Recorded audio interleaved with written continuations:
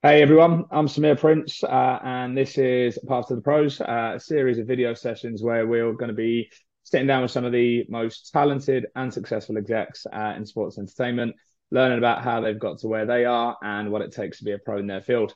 Today I'm sat with Dan Gaiman, Vice President of Partnership Development with the US Soccer Federation, the organization with, I guess, a pretty huge responsibility of bringing a successful World Cup to the United States. So Dan, thanks for joining us.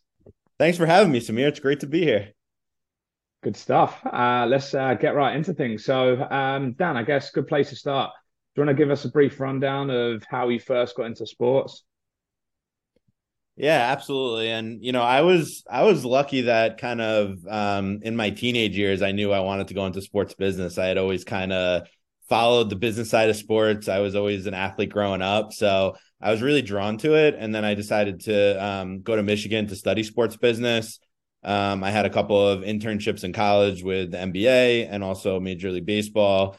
And then coming out of college, it was really just about, keeping those relationships that I had built during my internships and finding the right opportunity to really jump into my first full-time job, which ended up being for the MBA in global marketing partnerships about 4 or 5 years into my career.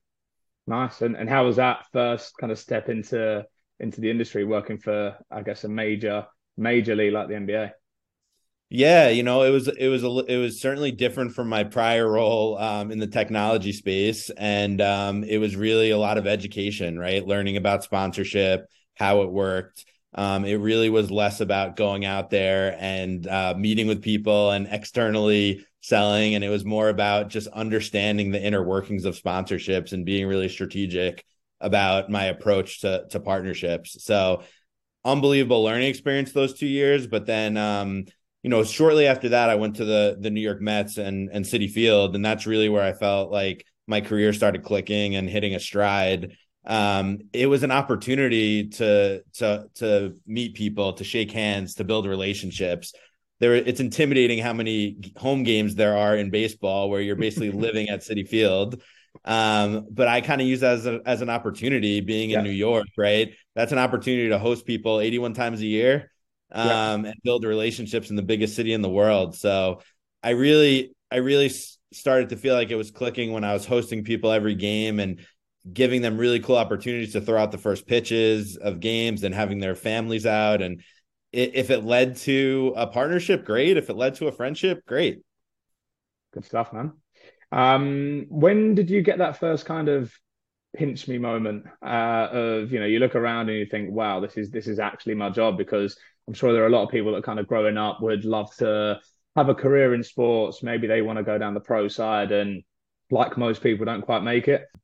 Yeah, I think for me it was always the relationships and the access I was able to provide. So there were times at the Mets and the Nets where I was able to get prospects and clients and people on the court or on the field with their kids and their families and brought this incredible experience to them that they'll remember forever. And to this day I still get thank yous about kind of these experiences that I've helped provide.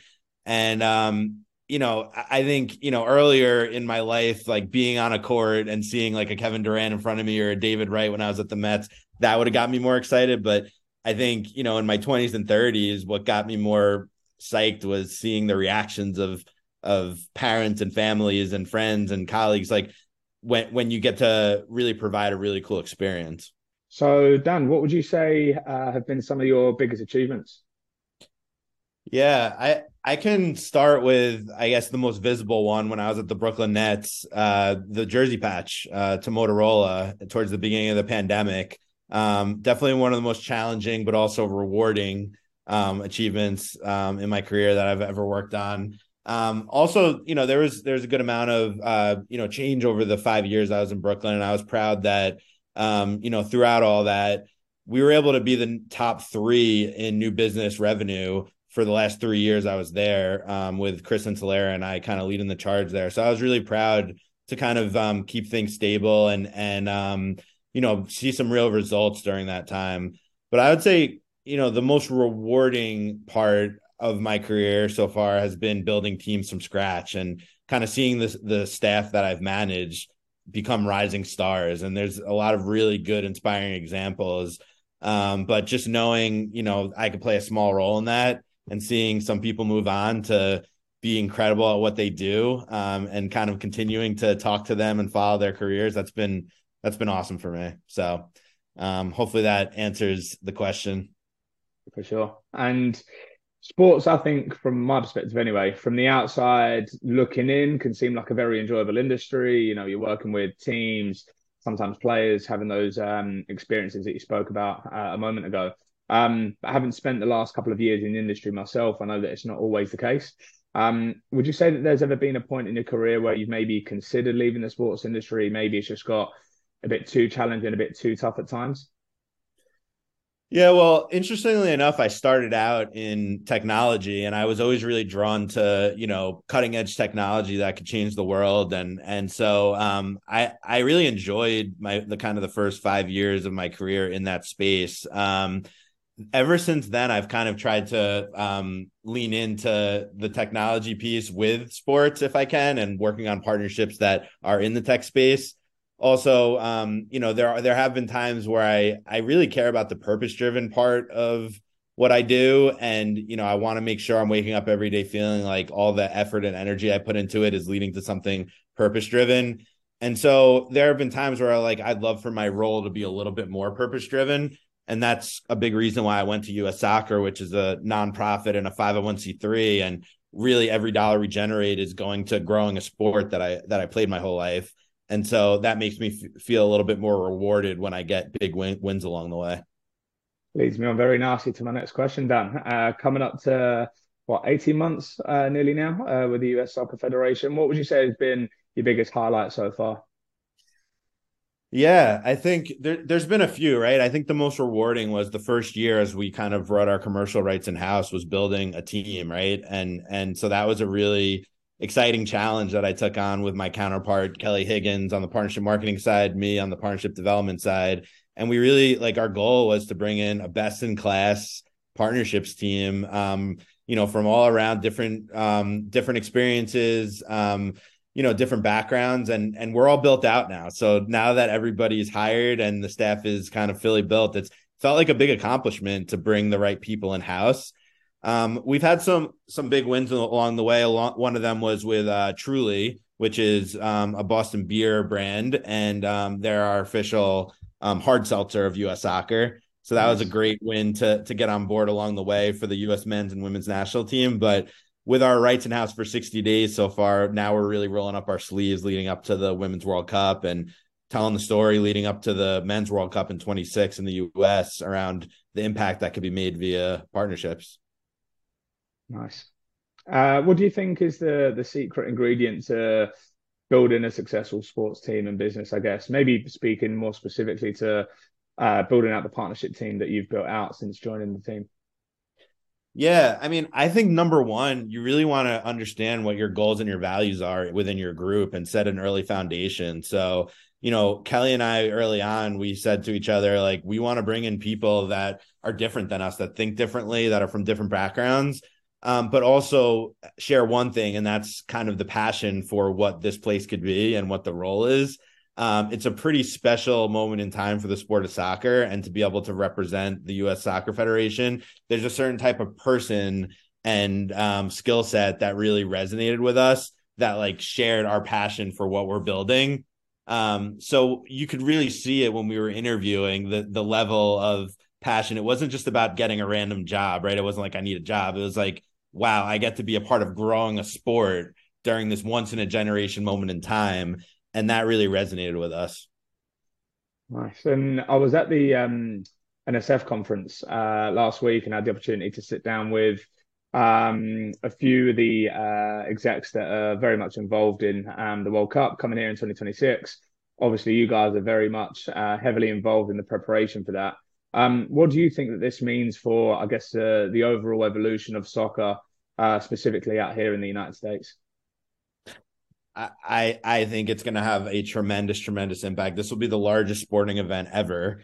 And you just saw the impact that the last World Cup in 22 had, that was hosted in Qatar. The ratings were astronomical. The competition was incredible. And to think that now we get to bring that event to the US is pretty special. And also obviously it's the US, Mexico, and Canada, but specifically the 11 cities in the US is kind of what we're really focused on.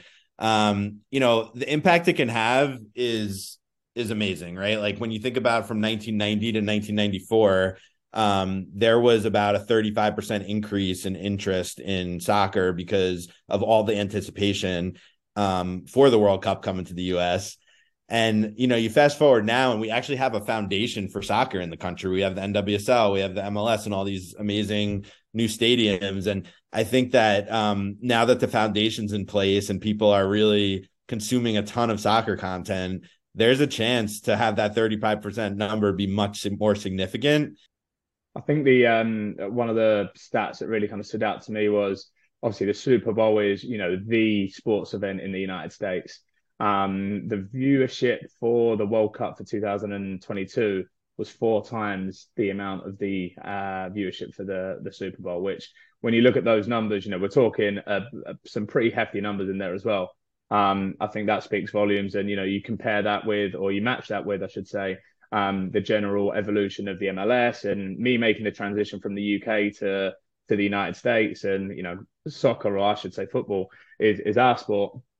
And seeing how much has changed out here and being involved in some of the, six-a-side initiatives that are involved, it's here already. So I think it's going to be a huge and exciting runway in the run up. Yeah, and I think it's really important to also, mention and focus on the fact that we have a pretty big women's World Cup coming up in just a few months, right, in Australia and New Zealand, and our incredible women have a chance to win their third straight World Cup, which would be unbelievable. They're currently the leaders and the number one team in the world, and they have a chance to win their fifth overall, which would be tied with Brazil on the men's side for the most World Cups. That's a huge part of what we're doing too, right? It's focusing on the men and 2026 and the lead up there, but also, focus on the women and keeping them where they are and having them continue to inspire the next generation. Yeah, super excited. I'm sure everyone else is as well. Nice. So moving on to the exciting part of the session, the hot seat. We're going to kick off with soccer or football. Oh man, we're the U.S. Soccer Federation, so I got to go with soccer. NYCFC or the New York Red Bulls? I've always probably leaned a little bit more to the Red Bulls. They were around for longer, and I kind of was a fan growing up, so I'll go with the Red Bulls. Tom Brady or Patrick Mahomes? Well, I'm a Michigan guy, so I got to go with Brady. I'm always going to rep the maize and blue. Will Ferrell or Paul Rudd? I'll go with Paul Rudd. Not sure about that one. Batman or Superman? We'll go Superman. Forsyth Barnes or anyone else? Oh, I mean, well, I would go with Forsyth Barnes because, they got Samir and he's the man. So got to go with that. All love, man. All love. Dan, thanks so much for joining the session. It's been a pleasure having you on. Super, super excited for the World Cup and everything that's going to come from the US Soccer Federation and obviously yourself. Good luck with everything. Thanks everyone for watching. Next week, we've got an executive who has held some senior level marketing roles for 5 major sports teams out here in the United States, including the LA Chargers and the Washington Commanders. More details will be revealed on that soon, but I'm sure it's going to be an interesting discussion. So I'll see you then. Thanks for listening.